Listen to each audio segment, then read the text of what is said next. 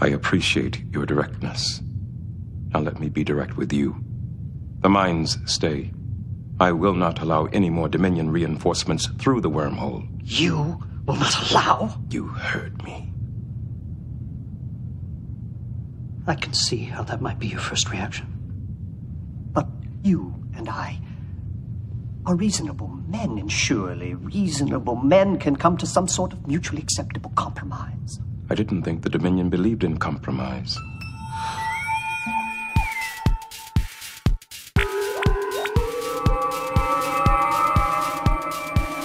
Transfer complete.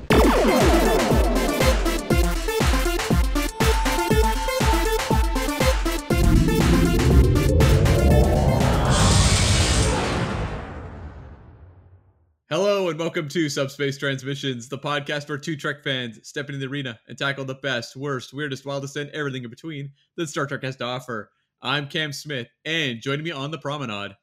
This is Tyler Orton on a total Ractigino caffeine high because I get to talk all about Deep Space Nine. Yeah, we've been doing a whole streak of that lately, haven't we? A lot of DS9 topics. Part of it, I'm guilty, Cam. I am doing my rewatch. I'm kind of been more inspired. As I go through series and I watch episodes at random, I'm always kind of inspired by what I'm getting to see. So maybe that's a little bit my fault. But Cam, does anyone actually complain about DS9 discourse? No, not that I've ever experienced. Maybe if we went like all Enterprise all the time, you might hear someone be like I like Enterprise well enough, guys, but can we talk about TNG occasionally or something? But no, I think DS9 is pretty beloved. I think DS9 might, don't quote me on this, but I think it might have the highest IMDb score for Star Trek too, which I thought was kind of interesting. Okay. They've got, maybe it's just like less of a polarizing series than some of the others. Like I can understand, look, Voyager has rabid fans. That Indiegogo campaign, the biggest Indiegogo campaign ever. I get that, but I also wonder if they have some detractors that maybe just Deep Space Nine does not have, and maybe the same goes for Enterprise too.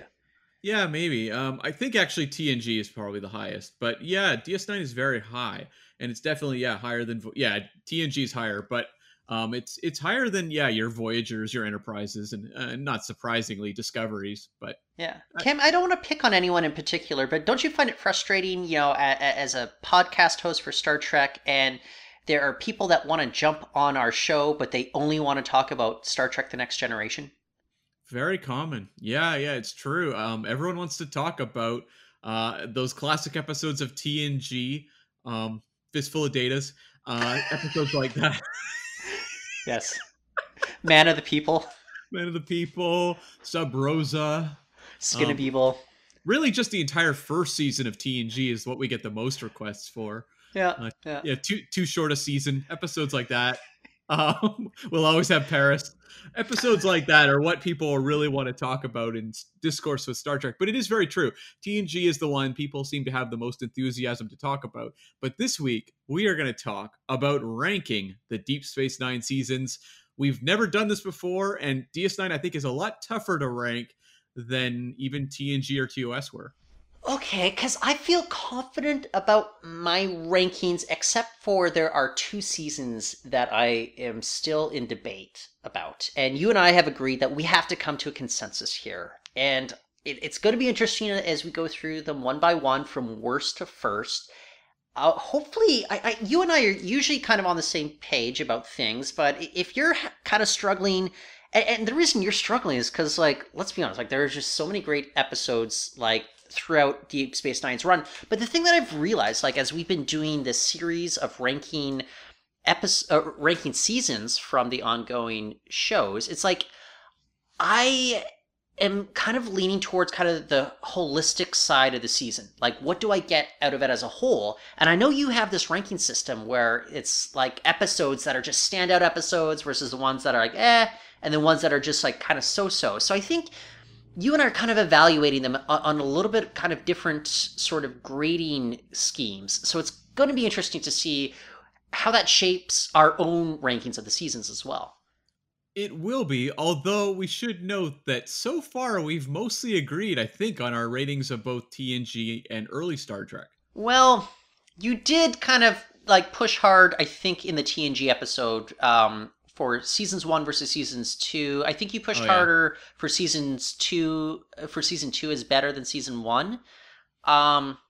That's the only one that maybe I gave you a little bit of leeway on. Maybe I kind of regret being so nice to you, which, you know, you're used to me being so nice to you. So I get it. I think I was making the biggest argument that season 1 TNG should be the greatest season because that's where the discourse for Star Trek is right now. Hey, you know, too short a season, Cam. But why I find DS9 tough is because you're doing a rewatch fairly recently. And actually, I'm still working through, right? Where are you right now? I'm in midway through season 3. I'm kind of stuck because the next episode up, and it's been like this for about 12 days, is Meridian. And I just can't bring myself to...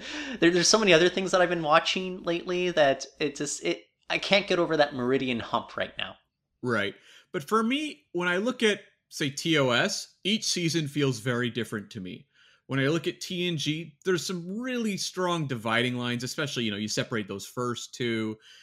Season 7 kind of has a different feel than the rest. I find it easier to break up, whereas DS9, there are definitely markers to specific seasons, but I find just the overall arc of the entire story of DS9 tougher to break into parts than I do with the other ones. I think that's a very, very valid point, because it's like, how do you just say, well, you know what, Chapter 5 is a far more important chapter than, say, Chapter 7. And because it is very much like a show that I think you have to absorb holistically, because everything is building up and building up. And so they're planting the seeds for things that'll pay off later, and you have to appreciate what they're doing. But the thing I realized as I was going through the episodes is Deep Space Nine excels at just having pretty solid, pretty consistent seasons. I think this might be the most consistent series out of all of the ones we have in all of Star Trek.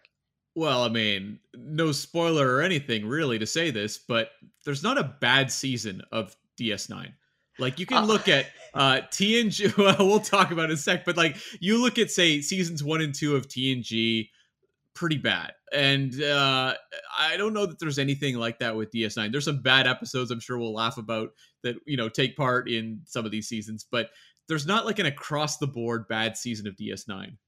I'm really looking forward to us doing our rankings for Voyager as well, because I look at Voyager and maybe there is that certain delineation point where 7 of 9 comes aboard and like, oh, they're really doing some new interesting storytelling. And I think that also is a signal that Brannon Braga, for example, is taking over as showrunner, more into the high concept stuff. But I wouldn't say like season 1 of Voyager is like a bad season the way that I would say that TNG season 1 or TOS season 3, like overall, or if I'm being honest, Discovery season 3 is, say, not a great season.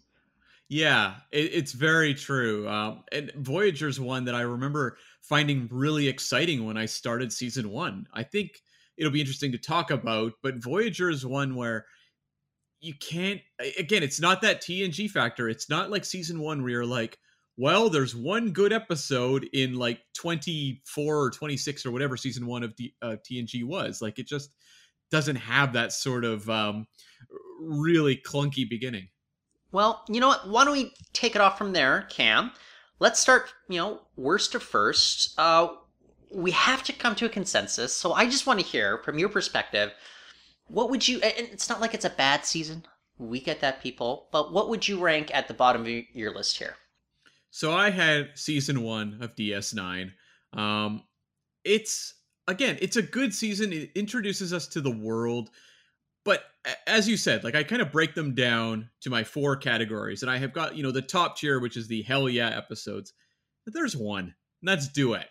There's other really good episodes throughout the season, but it feels like a show that's struggling to exactly nail down what makes their story special. A lot of them still feel like that sort of TNG Alien of the Week, or they don't feel as character driven as what we'd get going forward. I agree with you in that they haven't quite nailed down what the show is supposed to be week to week. In like, instead of, hey, we're on a starship, oh, hey, we're on a space station. And I think they actually figure it out as this show goes on. You're getting more of the recurring characters, the more recurring storylines, but it's kind of difficult to pull off if you're right at the beginning of it all and you haven't been able to kind of plant those seeds that you'll be able to cultivate later on. I just have to say, I think Emissary is a very solid premiere, though. It establishes the universe, it establishes the characters very well. It gives you room to breathe. There's some stuff we can criticize. Like, I don't know if Ben was introduced in the best way, in which he is crapping on fan favorite Jean-Luc Picard throughout the entire thing. But Cam, you mentioned Duet, and I think that, in the hands of the prophets, that's a fascinating one to me, because it really spells out what the series is kind of pushing towards, and that it doesn't want to tell the same kind of ship-bound stories. It's willing to settle into a location, dive into the politics of a alien species that is not quite analogous to humanity. It's very spiritual. It is still coming out of that conflicted side of its development that we don't have with humanity. I just think the mileage varied a lot for viewers when it came to those Bajor stories. And I think eventually, they got some pushback from the studio about it. And I recall reading my Nitpicker's Guide to the Galaxy. That was a great series of books, just kind of picking apart continuity errors or production errors, episode by episode of TNG, Deep Space Nine, etc. And the writer of that, he eventually came around and started calling those particular Bajor heavy episodes, he called them Bajor, Terrak Nor episodes, which I kind of appreciate. It's funny because I remember watching it the first time, season 1, and I don't know that it jumped out to me as bizarre that they were doing all these Bajor stories. What did jump out more was it didn't seem like they'd found the angle yet as to why Bajor was interesting. So it was in the hands of the prophets is getting there. They have finally figured out an angle on this that's interesting. But you just had weird episodes where it was more just tied into a conspiracy on Bajor or something. It was just these weird standalone stories that weren't particularly engaging. And you had stuff like Battle Lines with Kaio Paka. And it's okay, I've been introduced to this character who apparently is very important in the pilot, and now I'm spending an episode with her on a prison colony? What is going on?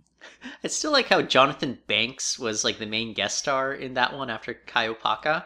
And it's just and he's still doing the Jonathan Banks voice that we know from Better Call Saul and Breaking Bad. I'm just he just seems kind of plucked out of an entirely different universe in Star Trek at that point.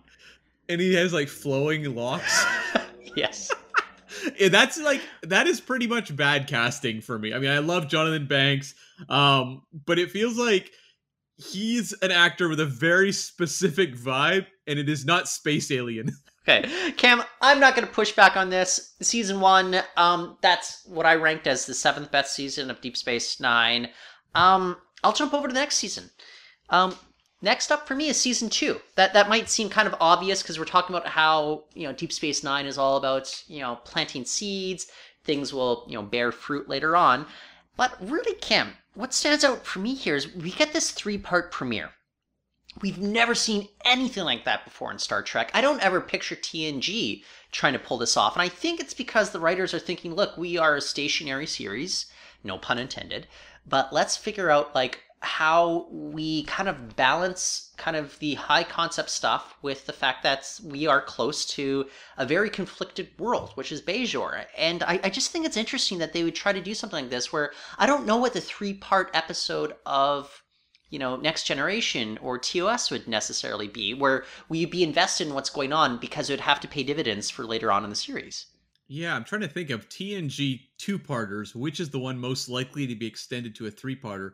Probably best of both worlds, right? But guess what? This kind of... We've talked about it. It goes over people's heads. Part 2 is not, a great, conclusion. It's a fantastic part 1. Yeah. But it is just so exposition-heavy, so story-heavy, whereas, part 1 is just such a great character study of Riker. I can't imagine them stretching that out to 3 episodes.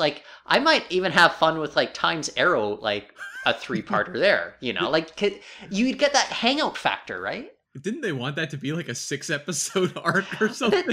That quote from Ron Moore made no sense to me because he's just like, yeah, I want to spend like half the season. I was like, what?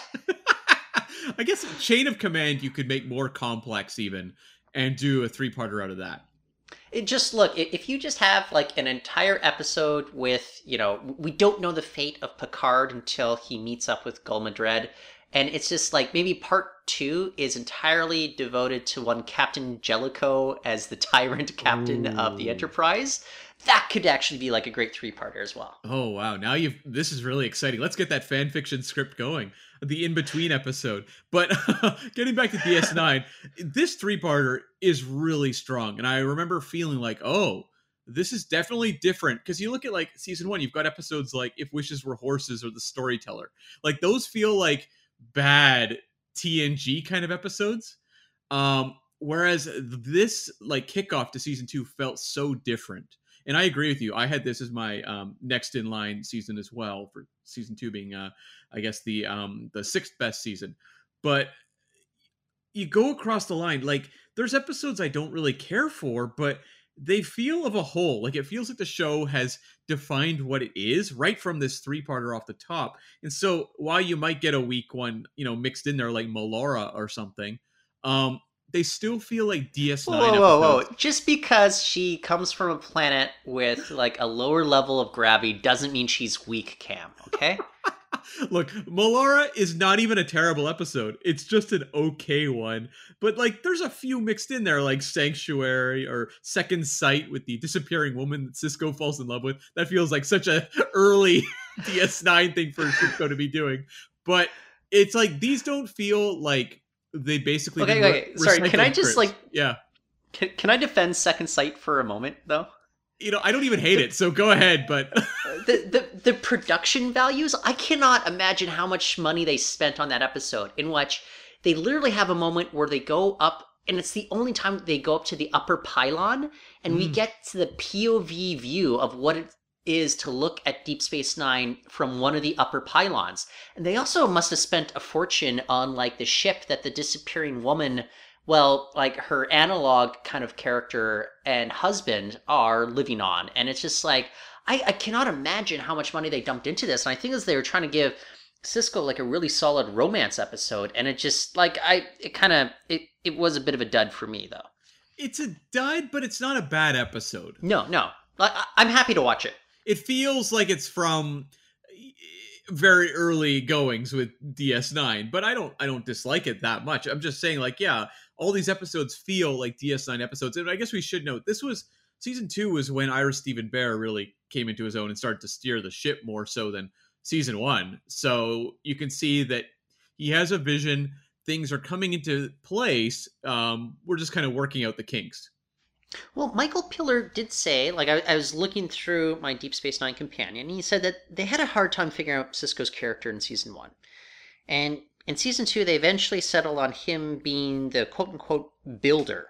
But I'm curious, Cam, when you think of Sisko, do you think of him as the builder? No, I tend to go more the prophet element than the builder. Yeah. I that's exactly what I was going to say. It's like I mostly associate him with being that guy who has that very, very slow embrace of becoming a spiritual symbol for Bajor as emissary. I think it doesn't really come around until like end of season 4, beginning of season 5. And the other thing I associate him more with is that contrast he has in Picard as someone who's willing to take extreme measures, So I get what they're trying to go for, but it also means that like all of season 1, they really didn't know what they were doing with the character, even if they made a conscious effort to make him kind of the builder character in season 2. Yeah, he often feels like much more of almost like a war tactician sometimes too, which was not the case with other captains. I'm curious though, just in season 1, you did a rewatch that season fairly recently. What do you think was like maybe the episode or 2 that really stand out as they don't know who Sisko is yet? There are moments in, like, say, an episode like Babel, which it has moments that I like where it's him trying to reassure Jake about, even though people can't communicate with each other as well, that I think are solid. I keep thinking, like, every time there's a Jake Sisko moment in Deep Space Nine, it's just like, oh, this is really what Avery Brooks is excelling at here, and this is what the writers are really good at writing for. But there's just kind of moments where it's just like, what is Sisko doing? What is his role in solving the problem that's going on aboard the station?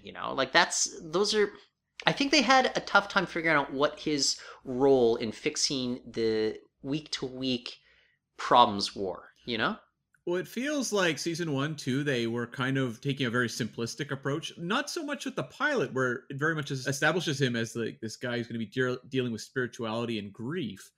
I think that stuff's strong, but you see even from, in the pilot, they are putting him opposite Picard. And then later in that season, you have Q-less, where it's him punching out Q and Q being like, Picard would never do that. So it felt like they were just like, okay, well, he's edgier than Picard, but we don't have much more than that. Yeah. Just a couple standout episodes for me. You got Garak in The Wire, which is fantastic. Mm-hmm. And also planting the seeds again in an episode like Necessary Evil, where we have the flashback to Tarek Nor, and we kind of realize, Odo is in love with Kira, even though that's not how kind of the writers or the actors necessarily intended, but they realized that, well, that's what was manifesting on screen. And it came out, I think The Jem'Hadar is like a pretty solid, finale for Deep Space Nine as well. Yeah, I mean, DS9 doesn't do the like epic finales that TNG did, but they would have often these standalone episodes that had a huge impact on things going forward. And Jem'Hadar is a really good one.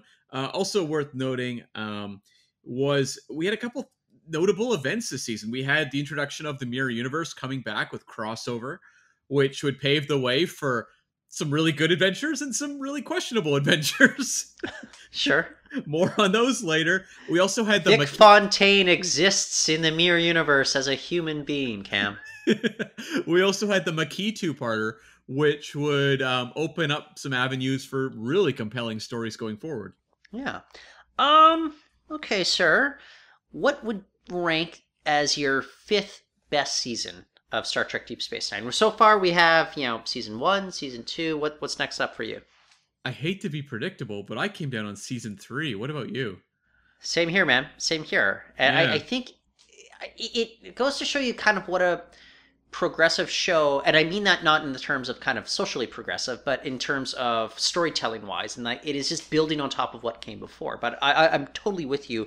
Why is this one, say, superior to you versus seasons 1 and 2? Well, because it has my favorite episode, Meridian. Okay. Well, moving on, Cam, let's rank the next season after that.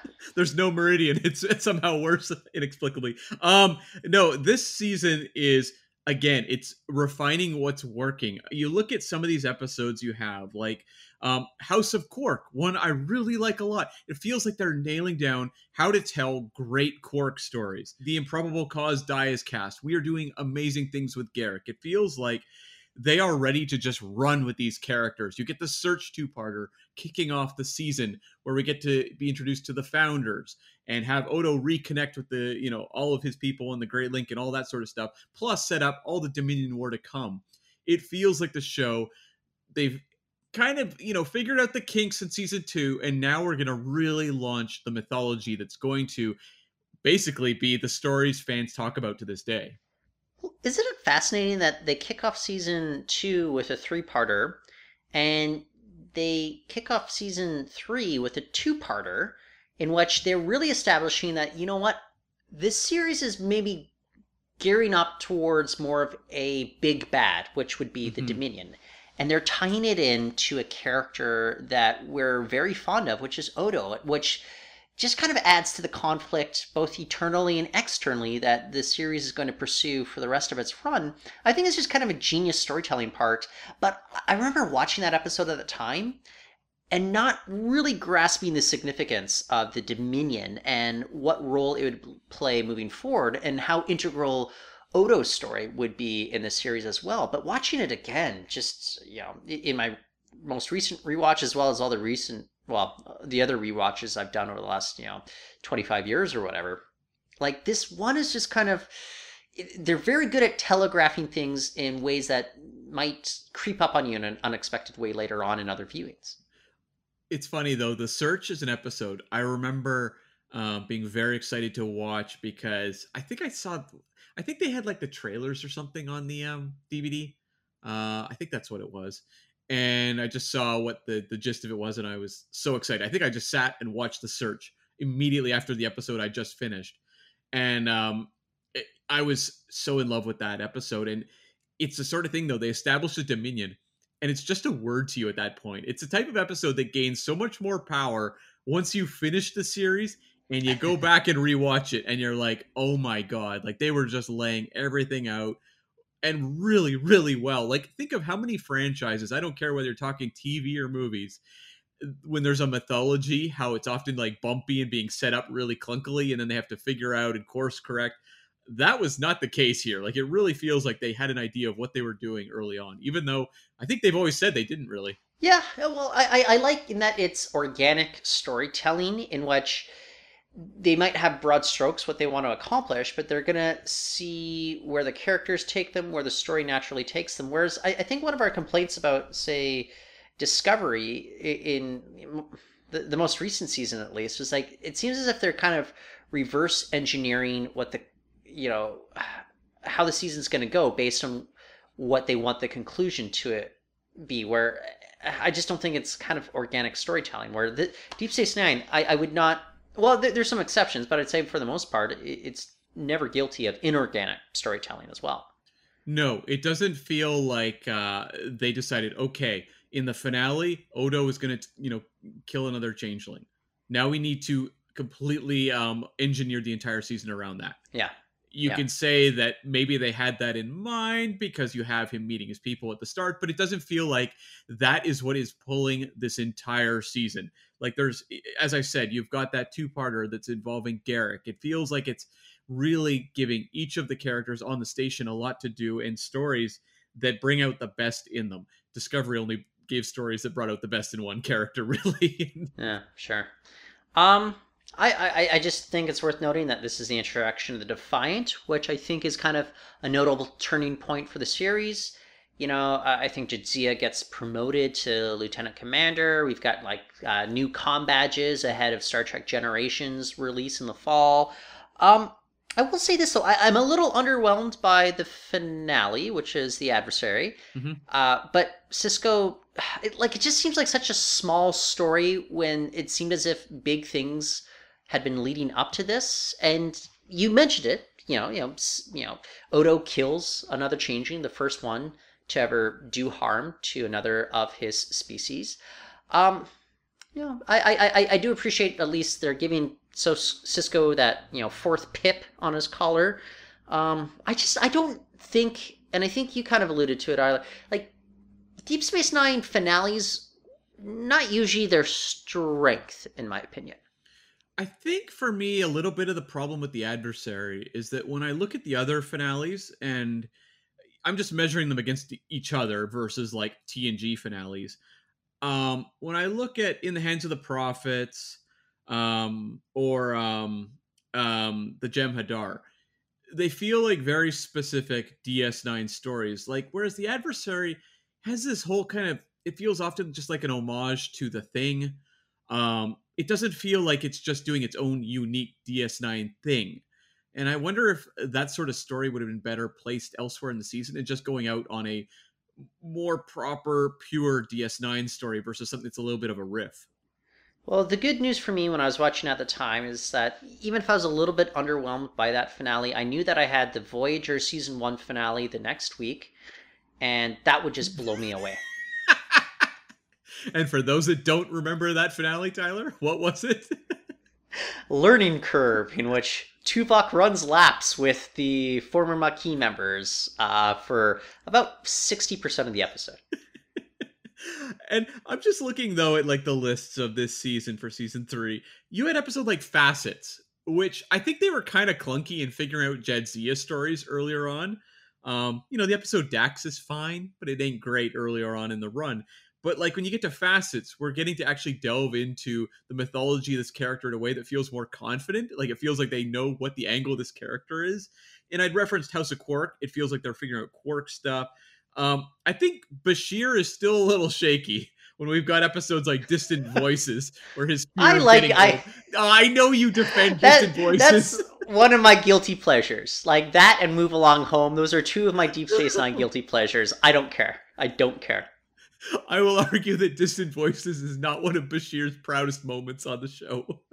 He gets pummeled with tennis balls as an old man, Cam. What are you talking about?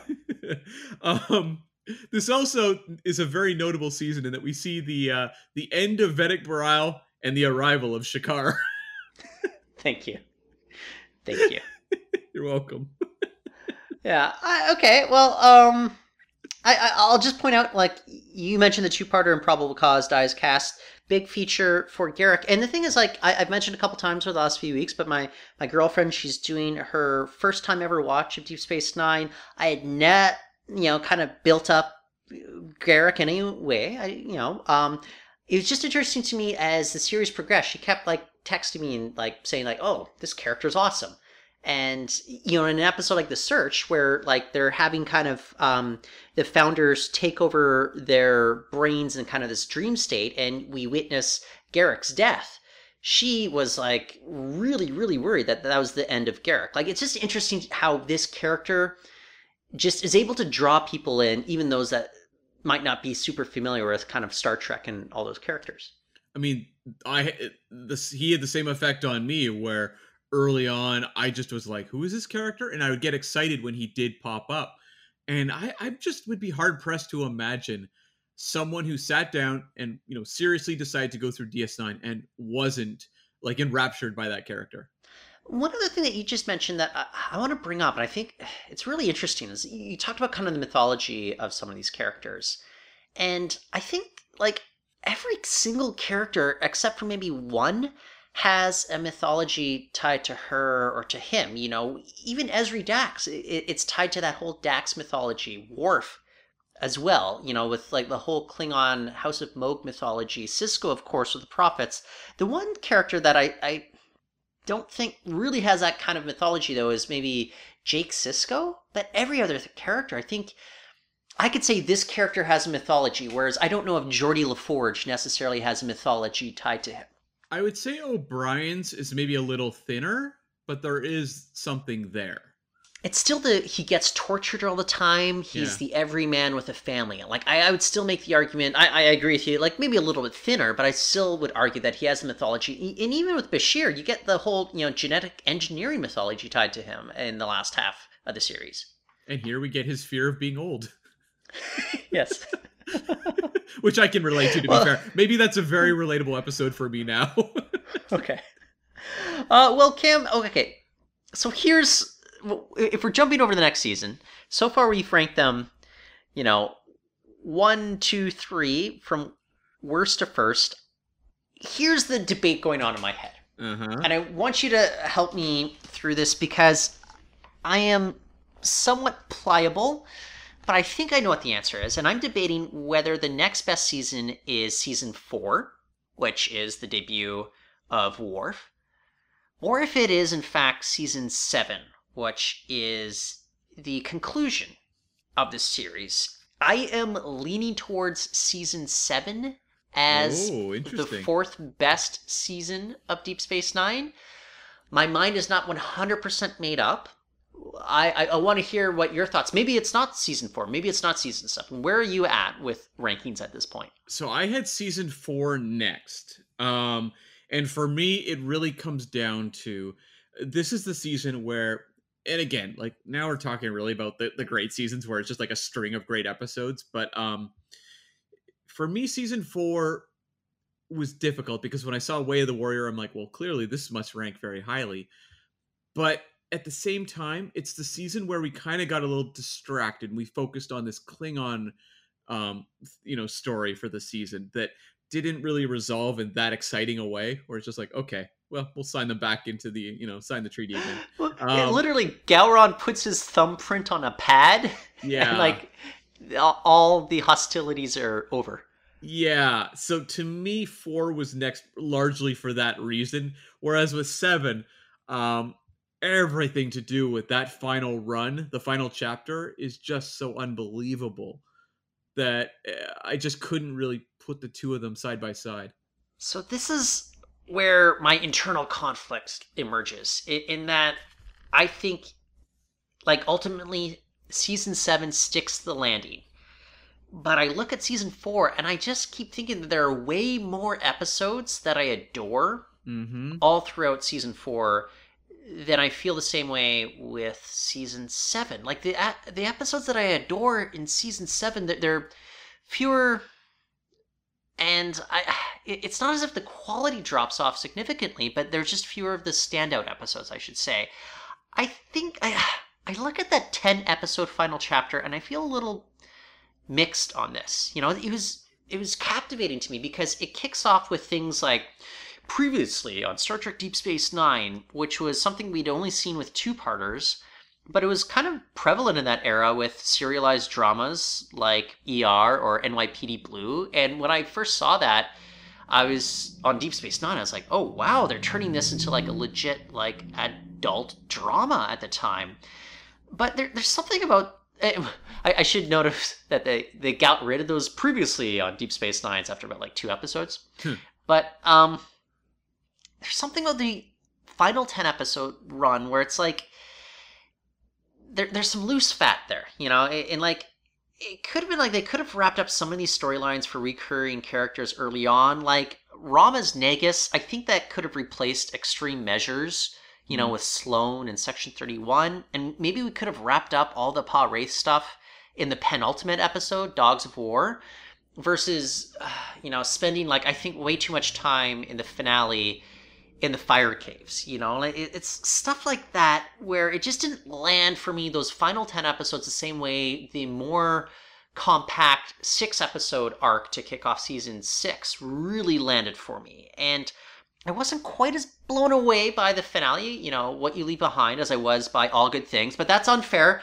All Good Things is one of the all-time great finales ever, and I think Deep Space Nine had way more to accomplish. But I think I'm ultimately more satisfied with the conclusion of Deep Space Nine than I am with TNG. So that's just kind of the ongoing conflict I have between seasons 4 and season 7 in my ranking right now. Yeah, and I totally get it, because when I look at season 4, you've got, you know, just this string of great episodes. I mean, how do you rank a season that has like The Visitor and Way of the Warrior low down or in the middle, I guess? But it feels weird to me. It was just like, again, it's the Klingon season. It feels like it's distracting from what makes this show so special. But don't you think it's amazing that despite the studio interference, they were able to deliver in ways that you just never think? You know, even like you mentioned, like 2 great episodes, like 2 of my all-time top 10 Deep Space Nine episodes all in one season. But you also have like the smaller stories like Bar Association with Quark and everybody forming a labor union in his bar, which is absolutely amazing. But it's also very prescient and applicable to what's going on today. But there's also just fun stuff like Little Green Men or even like Our Man Bashir.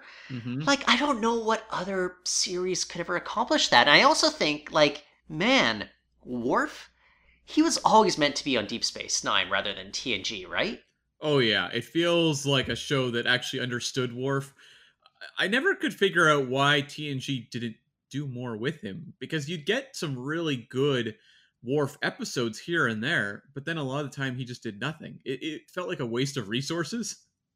Well, I had forgotten how little they did with Worf when I did my TNG rewatch a couple years ago, because in my head I just assumed that they had done just as much with him in TNG as they did with Deep Space Nine, but that is simply not the case. But I think we debated a couple, you know, dozen episodes, maybe 100 episodes back about whether, you know, Deep Space Nine is obviously something like geared towards bringing in the outsiders and misfits, and whether it would have been like Geordi or Data that could have been like a good fit as like another outsider character on that station. But who from like other series would have kind of fit in well with the Deep Space Nine crew, Cam?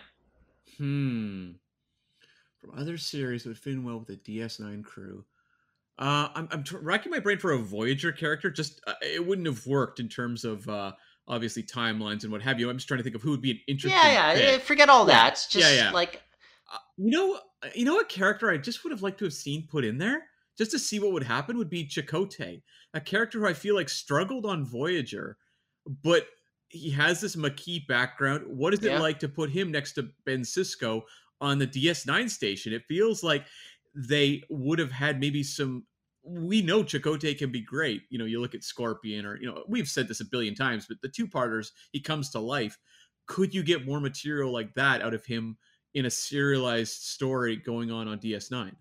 I think that could have been a lot of fun. And stay with me. I think the other character that could have been a lot of fun as maybe like a freighter captain who is always going back and forth through the wormhole, Neelix. I think you could have brought like a lot of interesting kind of Neelix stories to the forefront while he's still kind of a bit of a dorky character. I think we were kind of missing, you know, the freighter captain up until we got, you know, Cassidy Yates. Yeah, totally. Although when you said cargo ship, I was thinking you were going to say Mayweather's brother. On what was the name? The Horizon, I believe. Yeah, the Horizon. Yeah, it's like, oh my god, he's really going down the rabbit hole here. No, you know what? Neelix is another character who I like some of his early stuff on Voyager, but he becomes kind of unbearable as the show goes on, and it doesn't feel like they know how to really write great stories for him. Often he just pops up and says like one or two lines in an episode. So I think on DS9 they would have actually looked at that character, probably his tragic backstory, and said, what can we do with this? Cam, can I put you on the spot? Can you name more episodes from season 7 of Deep Space Nine that you like versus season 4 of Deep Space Nine?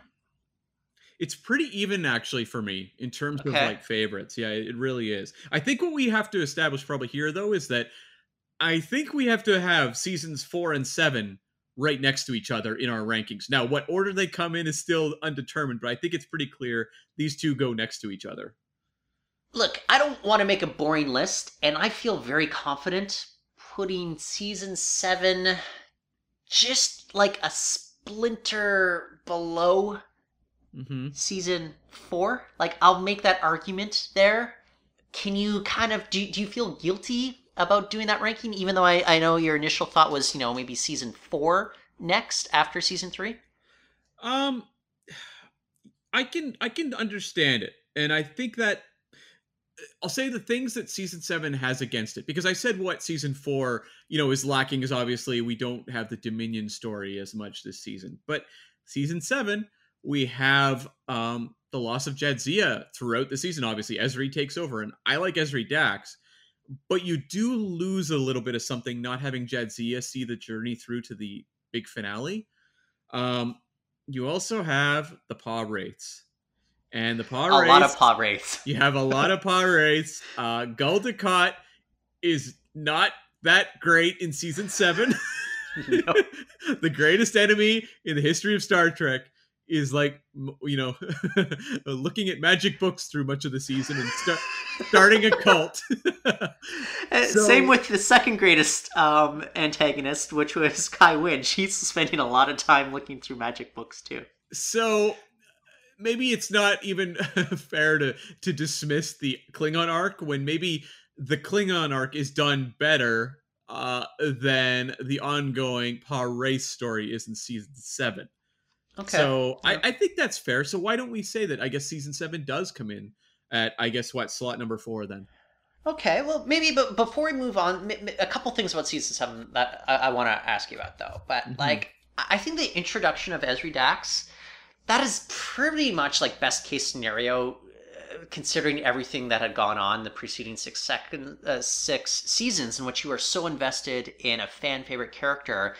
And I think they bring in somebody who actually brings something new yet familiar to the character. And so I really have to, you know, tip the hat to Nicole DeBoer, as well as the writers, like trying to be legit invested in this brand new character who they knew would only be around for one season. Yeah, because a lot of shows, if they brought in a replacement cast member in the final season, that character would get minimal episodes or screen time. You know, think of that dude who replaced Eric on that 70s show. Seth Meyers' brother. The worst. I'm blanking on his name. Yeah. The worst character ever created, I think, one of the worst in modern television to replace a cast member. And I mean, they kind of didn't give him anything to do, rightfully so. But you look at what they did with Ezri. They invested.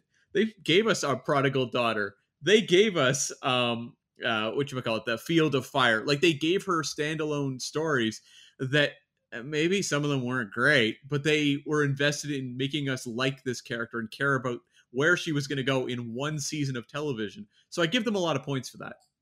They even gave her a satisfactory conclusion with Worf, where she's just like, look, you had your thing with Jadzia. We gave it a brief shot. It's not going to work between the two of us. We are two different individuals. Yeah. So I don't think many people that I've encountered who are fans of DS9, regard Ezri with any sort of ill will, which is not the case for a lot of shows where they do recastings or what have you. So I think that's a kind of a feather in the hat of the DS9 writers. Also notable this season, Paper Moon, the Nog story, and just everything leading up to that, the Siege of AR 558. They're doing war stories that are incredibly powerful. And I mean, what can you say about, it's only a Paper Moon at this point? It's one of the great character episodes in the run of the series. And we talked when we did the rankings of TNG and you got to season 7 about all those great character-centric stories they were doing in season 7 TNG, like Interface and the one where Picard had a son. These were not great episodes. Whereas it feels like when you look at season 7 DS9, they are still doing great stories.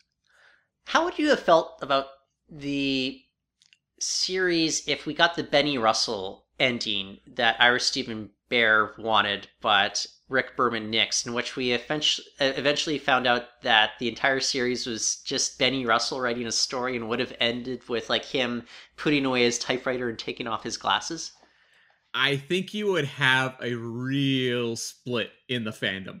Half that think it's the worst thing ever, like it's a genius show up until those final few seconds or whatever.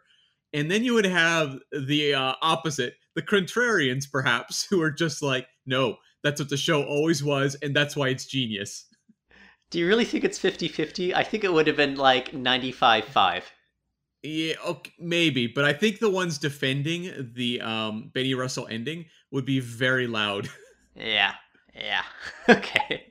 Cam, we're in the home stretch here. What is next for you? I'll just go through the rankings for those that may not recall, but from worst to first, we have seasons 1, 2, 3, 7, 4. Mm-hmm. And what is next for you, sir? I was just curious, sorry, before we move on, if there was anything else in season 4 that jumped out to you. Because we kind of cited the, the big highlight episodes, but if there was anything else that season that felt important or noteworthy. Well, yeah, those big highlight episodes I mentioned, like Bar Association and Little Green Men. Mm-hmm. Of course. Big highlights, yeah. Yeah. What about you? Is there any final thoughts you have on season 4 that you wanted to share? I thought For the Cause is really noteworthy for the Edison material that's going to pay off big later on going forward. So that was one that really jumped out. I will say the one thing that kind of was a negative for me on season 4, the Homefront Paradise Lost 2-parter isn't the genius it should be. It's okay, and it never really kind of delivered on what was promised later on in the series, so... Mm-hmm. But anyways, yes, the next in line. So, this is where it gets tough. Okay. So, I think for me, I have season 5 next.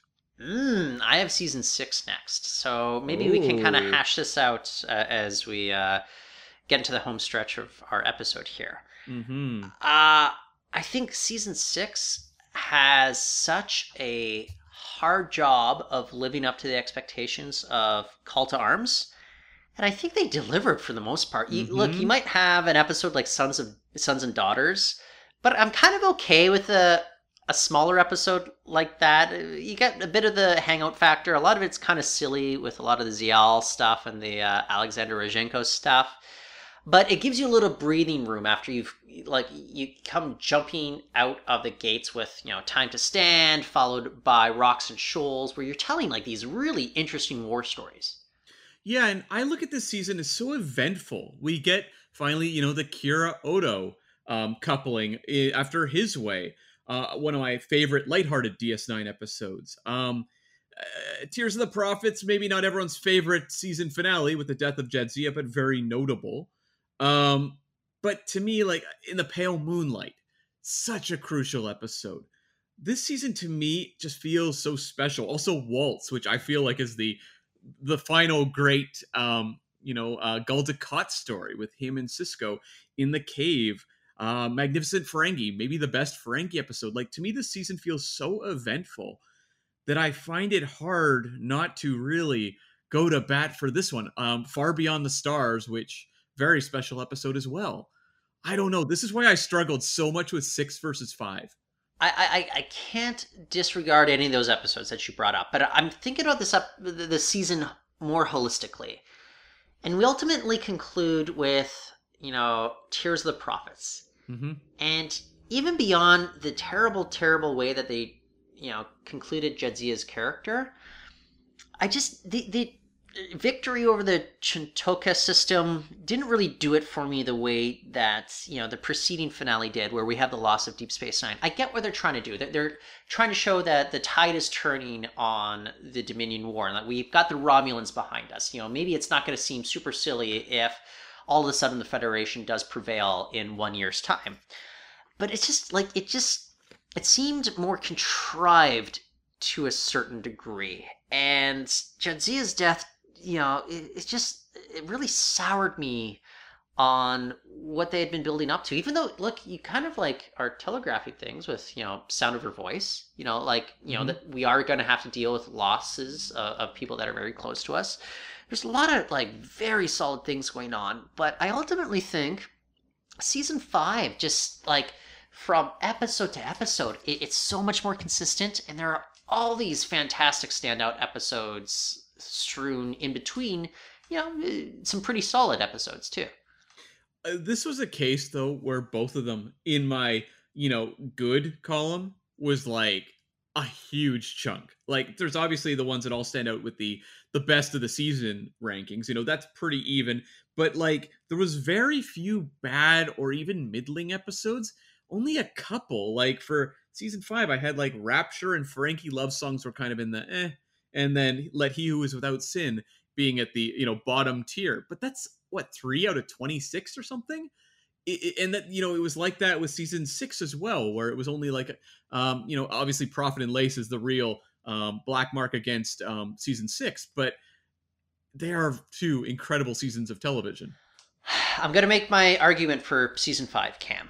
Yeah. And it seems like such an obvious argument, but I just go to the finale, with Call to Arms, which I think we agree is the best Star Trek finale ever. I can't imagine it ever being knocked out of the top 10 of all-time Star Trek episodes, and we've had like 800 episodes at this point here. But even smaller episodes, or seemingly smaller episodes, like the ship in which they have to capture that Jem'Hadar ship that had crash landed, it pays off, and those are tough stories to watch, not tough in like it's excruciating because it's bad. It's just like, it's really showing you like how far these characters are willing to endure things for what they believe in Federation values, and of course, we are Starfleet, Cam. That's what Jadzia was screaming the entire time when she was going through, the blood loss on the ship. But obviously, Cam, Trials and Tribulations. Like you've got the In Purgatory Shadow by Inferno's Light 2-parter. Mm-hmm. One of my favorites. Hidden gems of an episode, Children of Time. Empok Nor, which is just a fantastic O'Brien versus Garrick. And then you even have like the light kind of episodes. You got something like In the Cards, which is leading up to that very heavy finale. I'm just like, season 5 is just like a season that just keeps delivering one after another until that final build up. I ultimately am just pushing hard for season 5 at this point, even though I totally get what you're saying, where like there's so many important episodes going on through season 6, but I'm not let down by any measure by the time we get to the end of season 5, where I feel a little bit let down by the time we get to the end of season 6. Well, that is very true. I mean, if you're going to rank them on going out strong, you cannot argue against season 5. It's we are ranking the seasons. You know, and seasons have a beginning, middle, and end, and that's really kind of what I'm making the argument for. Yeah, and season 5 does open with Apocalypse Rising, which was in my hell yeah column because again, this is the whole crew in Klingon makeup. It's incredible. Season 5 also has the resolution to all the Eddington storyline, so there's great stuff in this season. Like, I'm not arguing that. Oh boy, I just find this one so tough because it's basically like, which masterpiece is better than the other? Well, okay, I come down on like, if I can only have one season of Deep Space Nine on a desert island, and that is the only show that I ever get to watch again, you keep building up with so much great stuff, and you ultimately get to Call to Arms. I would much rather have that in my, little hut on that desert island than I think season 6. That's my argument there. Although I think in those cases, if you only have that one season, either way, you're ending with a cliffhanger, which would be very frustrating. And I have no idea how. I'm just like, I guess Deep Space Nine is gone to the Cardassians and Dominion forever. Oh, there you go. Although you would probably think at that point, I guess Sisko is going back with that whole fleet to take it back, because that's the only ending I've got. Well, the other alternative is, I guess Sisko's shucking clams for the remainder of Deep Space Nine. I forgot about that. I was only thinking about the Jadzia death. Oh my god, that would be an amazing ending to a series. Like, if that had just been the ending of the show, with Sisko doing that outside a restaurant. What would you prefer, that or Benny Russell? Yeah. Okay, like the Benny Russell one, I would watch and be like, well, boy, that's not the way I'd end the show, but I completely understand how they got there. The shucking clams, I would just be like, I have no idea what they were thinking. Alrighty. Have I moved you at all in my arguments? Are you willing to consider maybe a season 6 followed by season 5 ranking, or are you still a little bit kind of firm in what your initial thoughts were? Well, I think I'm really, really torn too, because season 6 saw the return of Bareil. So that really does you've weigh. Convinced me. Weighs heavily. Actually, I think you've just cemented my argument, Cam. Why season 5 is superior. It is interesting, just the trajectories of these seasons, though, where like season 5 feels like it's really building towards something much darker, whereas like season 6 feels a lot of, once you get past that arc at the start, it feels like a lot of kind of like happier stories that are going to turn into darkness by the end. It will lead into the finale. But it's really tough. Like, I completely see the reasoning of season 5 ending, especially with the way it does. So I think I can sleep okay if we have season 5 at number 1. It's to me like they're so close. If we were more loosey-goosey with the rules, it would be like tie or something. I could totally justify that. But in this case, I think that works. Season 5 followed by season 6. Or you mean like season 6 followed by season 5 in terms of our rankings? Yeah. Number 1 being season 5. Yeah. Okay. I'm just picturing you waking up in a hot sweat because you regret ranking season 5 slightly higher than season 6. I'll be like, is that the vaccine or is that my rankings of DS9 seasons? No, it's the vaccine was ineffective, Cam, and you've just got COVID-19. Yeah, exactly. Yeah, so I think that's the way to go. I think let's do that. Season 5 as the best season of DS9. Okay, so I'll do the rankings, and then maybe I have like kind of one final question that I want to ask you here. But ultimately, we decided from worst to first, we go season 1, season 2, season 3, season 7, season 4, season 6, and season 5. Now, Cam, I want to know, like, we had a little bit of a debate, a couple episodes ago. Deep Space Nine is an ensemble like no other. Like, more than any other Star Trek show.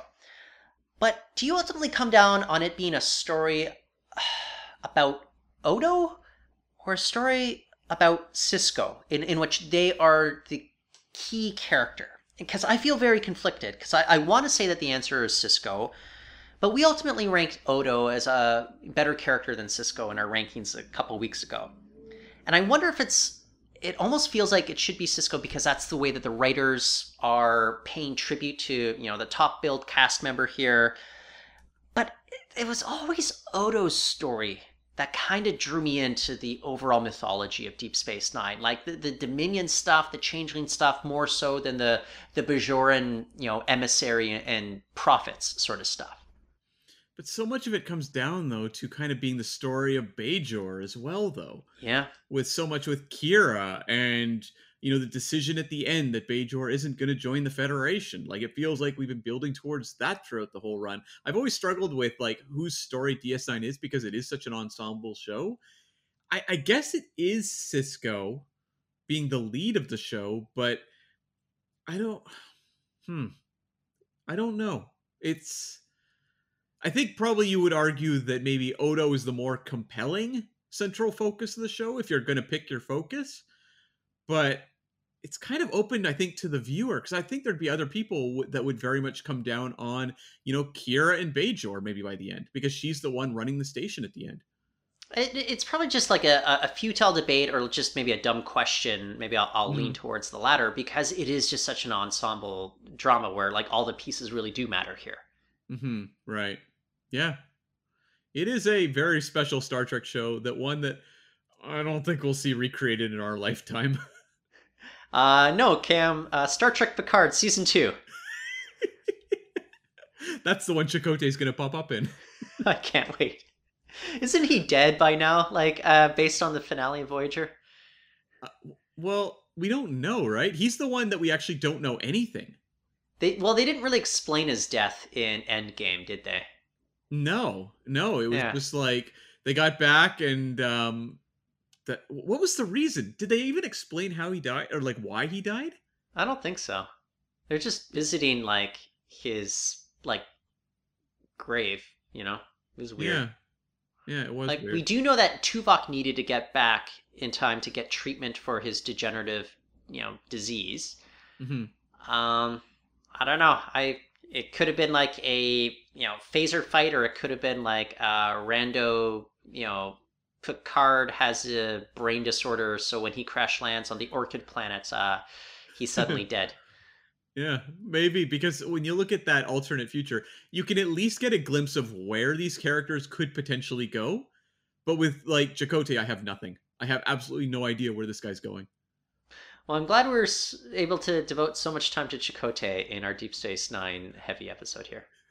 Subspace Transmissions. This is the place to come for more Chakotay talk, even when it seems impossible. Okay.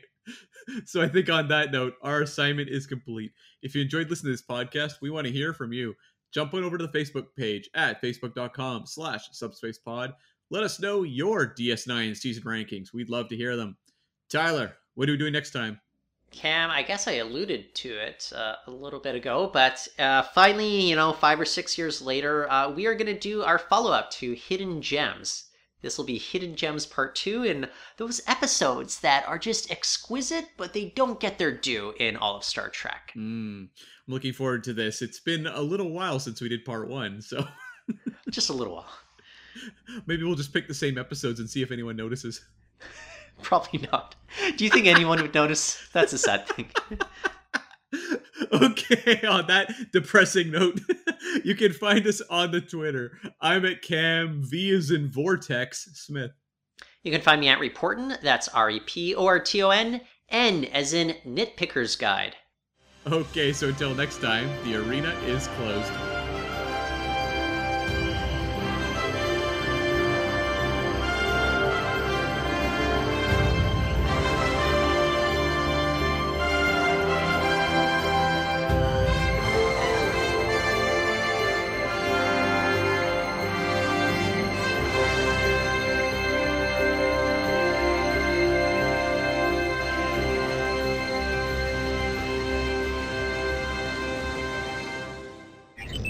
Transfer complete.